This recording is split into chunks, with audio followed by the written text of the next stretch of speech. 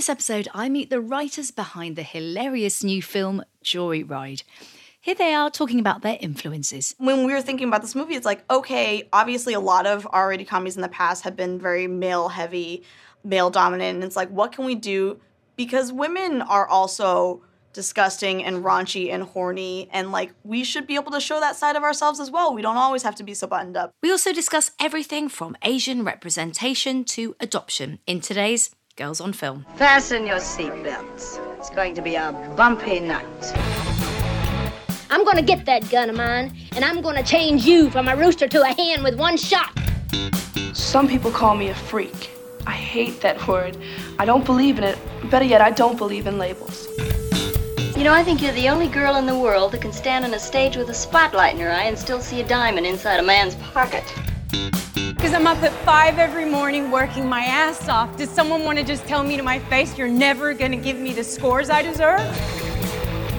Hello and welcome to Girls on Film. I'm Anna Smith, and this episode is in partnership with Lionsgate, who are releasing the brilliant comedy Joyride on the 4th of August 2023. Joyride stars Ashley Park as Audrey, an American Asian lawyer on a work trip to China. She ends up on a crazy and emotional adventure with three friends, played by Sherry Cola, Sabrina Wu, and Stephanie Hsu, who you'll know from Everything Everywhere All at Once. The film is directed by Crazy Rich Asians writer Adele Lim, and it's written by Teresa Xiao and Cherry Chiva Pravadumrong, who join me now. I should never come to China. People are always thinking I have this perfect life, but I don't belong anywhere. If you do not know where you come from, how do you know who you are? Let's find your birth mother. Will you guys come with me? Yes, bitch! Lovely to have you on the podcast. We love talking about inclusion, representation in every respect, and also having fun. So thank you for ticking all my boxes, literally all my boxes watching this film. Yay. We love ticking boxes. Yes. You know what? I laughed so hard, but I was also heartened and moved by the way that you broke new ground, bucked stereotypes, and also kind of explored issues about identity in a really meaningful way. I would love to, first of all, ask you both about your friendship with each other and how that informed your writing. Oh gosh, where to begin? Where to begin, Cherry? We go so way back. No, it's really, that's the thing. It's like we do go way back. We've known each other for a very long time. We met working together on Family Guy. And it was kind of an echo of both of our childhoods growing up in small towns where there weren't many other Asian people, because we were the only two women and the only two Asian people in the room on a staff full of white guys. So we basically locked eyes across the room, ran towards each other, hugged each other, and then never let go. The fact that we were writing this movie, you know, like with someone who we'd known for a long time and been really good friends with, it just made it very easy. It was honestly like writing the spec script for this when we had no idea it would actually become a movie.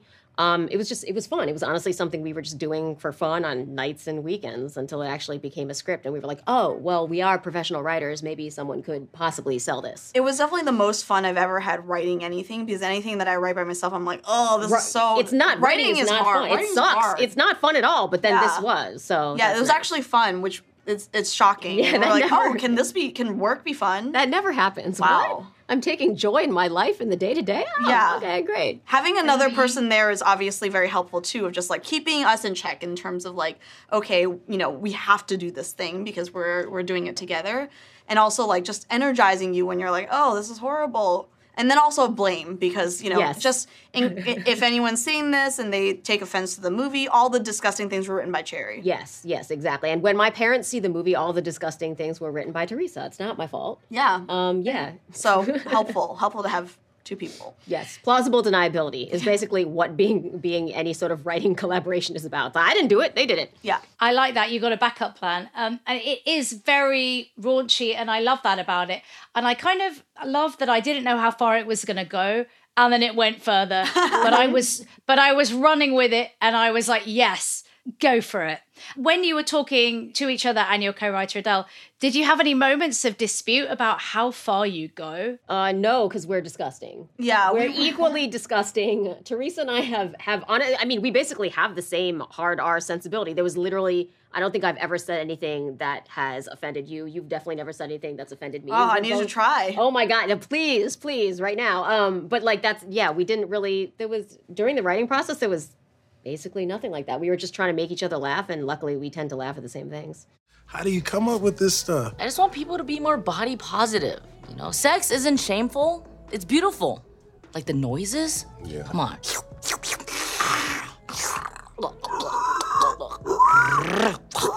Ow! Ow! Oh! What? I'm into that shit too. In terms of the representation getting serious, but also I love the light touch you have for this. How exciting and how groundbreaking this is. I'd love to hear from you, Teresa, perhaps to start with. What was the important thing to you about this in terms of the film breaking new ground? Yeah, I think we both kind of grew up where we didn't see a lot of people who looked like us on TV or in movies. And a lot of times when that happens, it's like, I don't think either of us thought of writing for television as a career or movies. It wasn't something that was ever in our minds.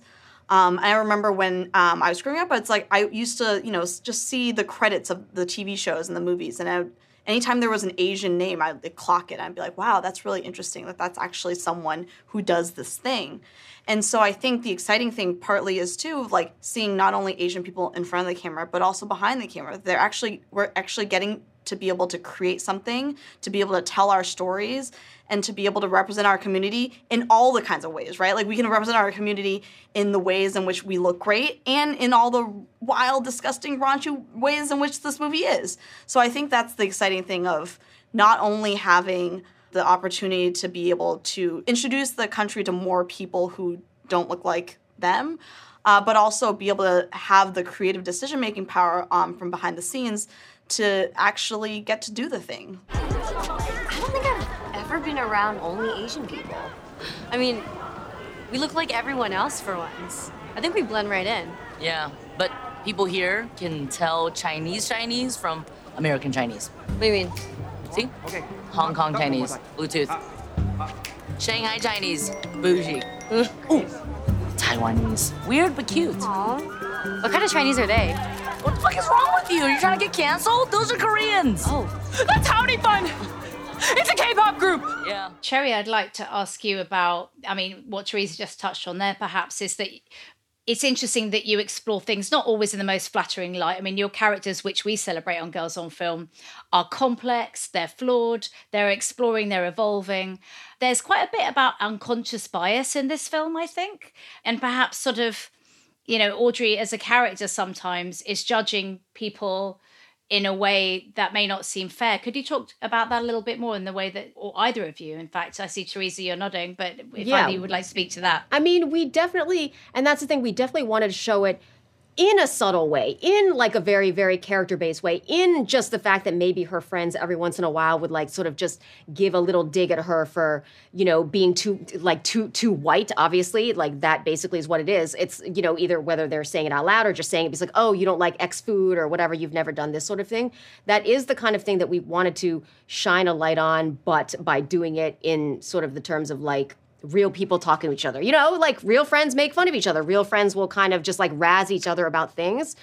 And using that as Teresa's used the term Trojan horse, it's like it's like joke, but there is this actual real thing underneath it that we are shining a light on, but we're just trying to feed it to people in a way that is more subtle. And fun. Yeah. I think just knowing that I think a lot of us, especially we grew up in towns in which there were not a lot of people who look like us, predominantly white towns. And it's like you do in the very beginning, especially when you're kids, like it's all about assimilation. It's all about trying to fit in. And you there were definitely, at least in my childhood, of being like, I'm pushing away this Asian side of me because I want to fit in with my other friends.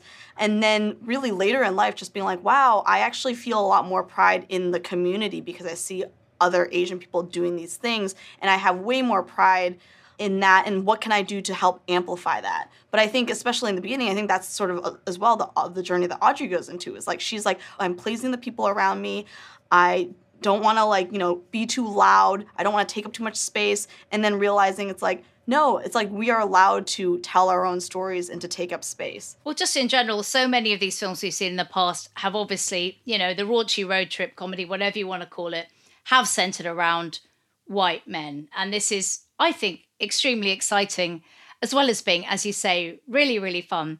What kind of conversations did you have with your kind of male producers about this kind of thing? Because I know you had a lot of support from the likes of Seth Rogen, who obviously knows a thing or two about this genre, but you're taking it in a different direction. So I'd love to know about that dynamic. They were so supportive of us from day one. They were very understanding of the fact that they were like, okay, yes, we make R-rated comedies. We're good at that. We're going to, really get in there and help you. They're all so funny.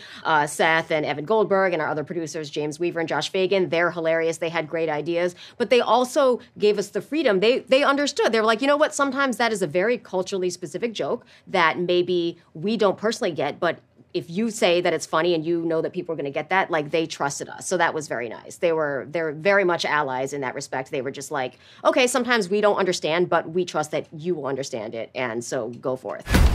Our passports are in my suitcase that got stolen. You know who can bypass airport security? K-pop stars. Everyone remember their names? Sassy. Cutie. Lisa. Lisa, 2. I don't believe these girls are singers. Girls, show them. Show them what? You're a fan of Cardi B, right? Yeah. Is she here? Teresa, do you feel that that's something that wouldn't have been the case, say, 5 years ago? Do you think things have moved on relatively recently? I think so. I do think that Crazy Rich Asians opened a lot of doors for us in the community, in the sense that, like, hey, here's a movie with predominantly Asian faces that is a huge box office hit, and that's super exciting. And I think, unfortunately, Hollywood needed that sort of like, oh, here's the money that came in for an Asian movie in order to make more things like that, which is unfortunate. But I saw especially from the TV show I did with Awkwafina's Nora from Queens, we were greenlit after Crazy Rich Asians came out because they were like, oh, hey, people will watch things. And that's the sad reality of being in Hollywood, right? It's like, money does matter, and so box office does matter. I think right now we're at a great situation in terms of the Asian American community. We have had a lot more projects, but it's all kind of related to the success of this one project. But, the state of movies in general, it's like we haven't seen an R-rated theatrical comedy do that great since the pandemic, and it's like we're still at sort of like a turning point of like, hey, can we get R-rated theatrical comedies back in and be box office successes? And we're hoping we can. Yes, we're trying to revive it, bring it back to life. For you both, Cherry, what is one of your golden era favorite R-rated comedies? I always take this one way back because what happened to me watching American Pie is what I would love for people to take away from this movie, is that I saw it and then literally told a bunch of my friends and went back and saw it again the next day, I think less than 24 hours later. Like, it was because that's how much I loved it. That's how funny I thought it was. I immediately had to tell a bunch of people and see it again.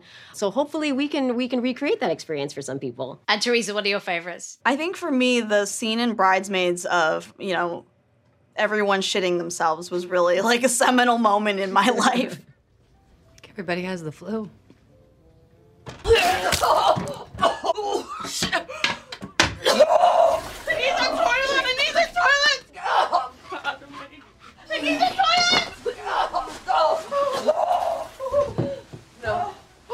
Megan. No! Look away! Megan, no! Look away! Oh!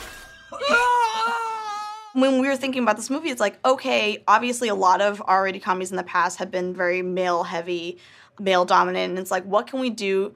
Because women are also disgusting and raunchy and horny, and like, we should be able to show that side of ourselves as well. We don't always have to be so buttoned up. And so I remember just thinking that was a huge moment in terms of cinema, and just being like, wow, that was like the moment where people were still like, are women funny? Like, there were like think pieces, So it's like, I think we've come a long way since then, and so really grateful to have that paved the way. It's interesting you picked that one out, because normally I get turned off by scatological comedy, but that made me laugh so hard. Yes. And I think part of it was what you're saying is that liberation of going, but this is women doing it. Yes. And it's somehow funnier because it wasn't a tired old cliche, it was fresh. We want to see ourselves reflected in screen and all our ridiculousness, right?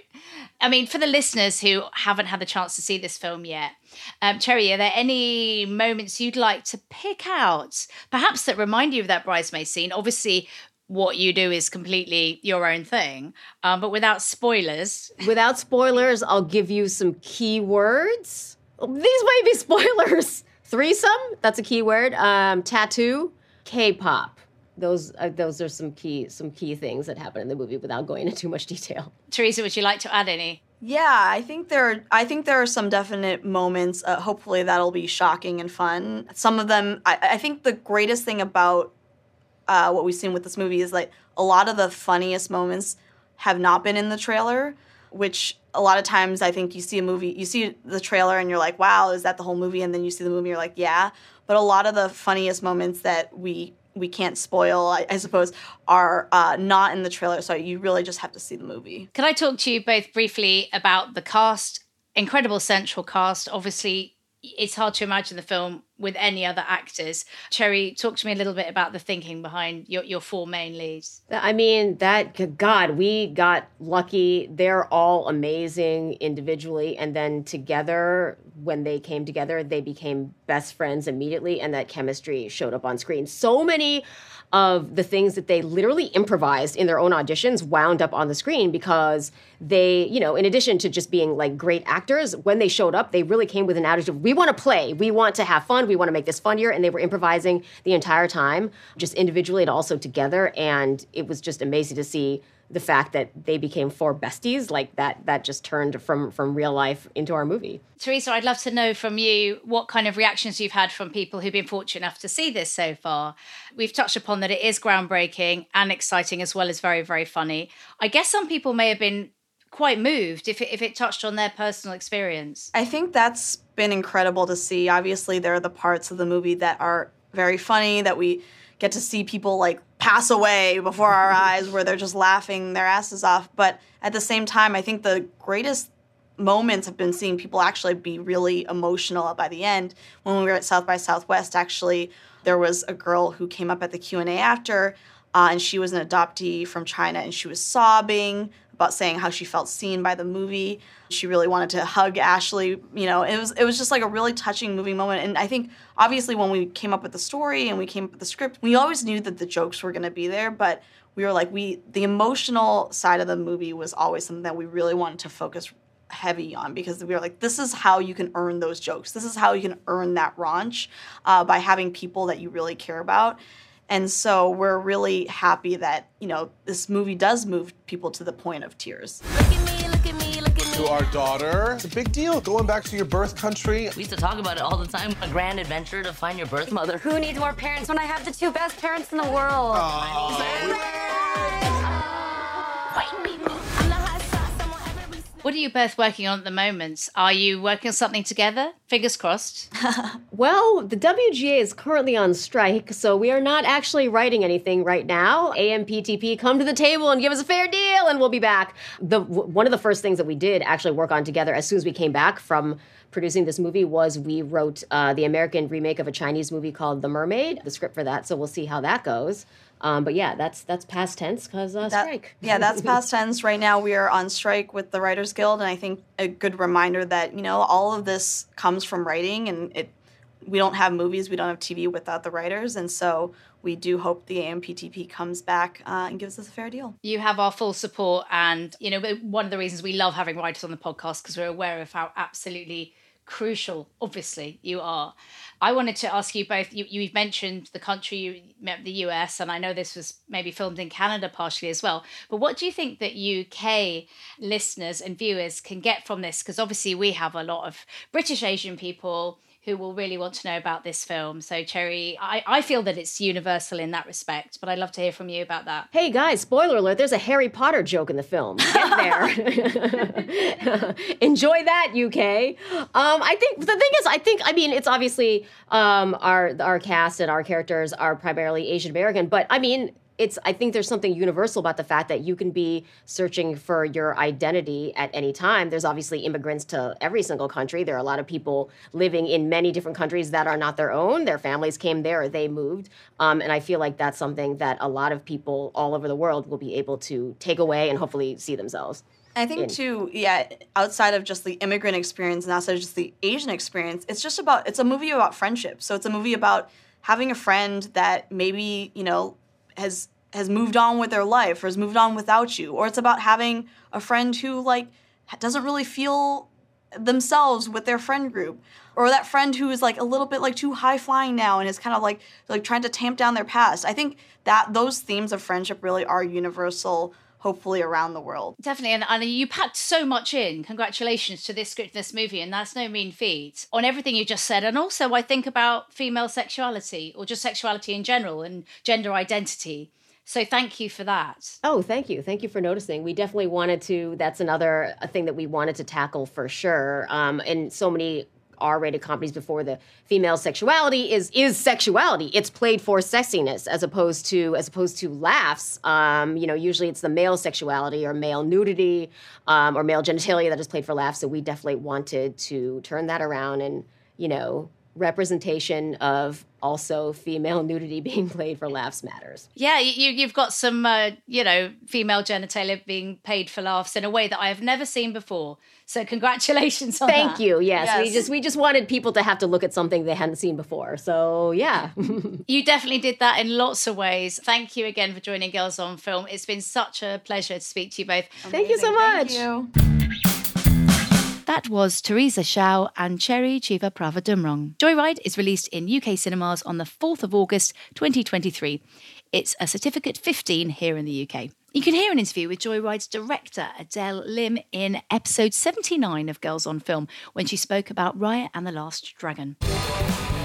Girls on Film is an HLA production brought to you by executive producer Heather Archbold, assistant producer Eleanor Hardy, audio editor Emma Butt, and our partners for this episode, Lionsgate. I'm Anna Smith, and I recorded this interview before the actors joined the writers on strike. We will be back as soon as we can. Meantime, don't forget to follow us on social media, and you can also vote for us in the Listener's Choice Award at the British Podcast Awards, where, I'm happy to say, we've also been nominated for Best Interview. Cheers for your support.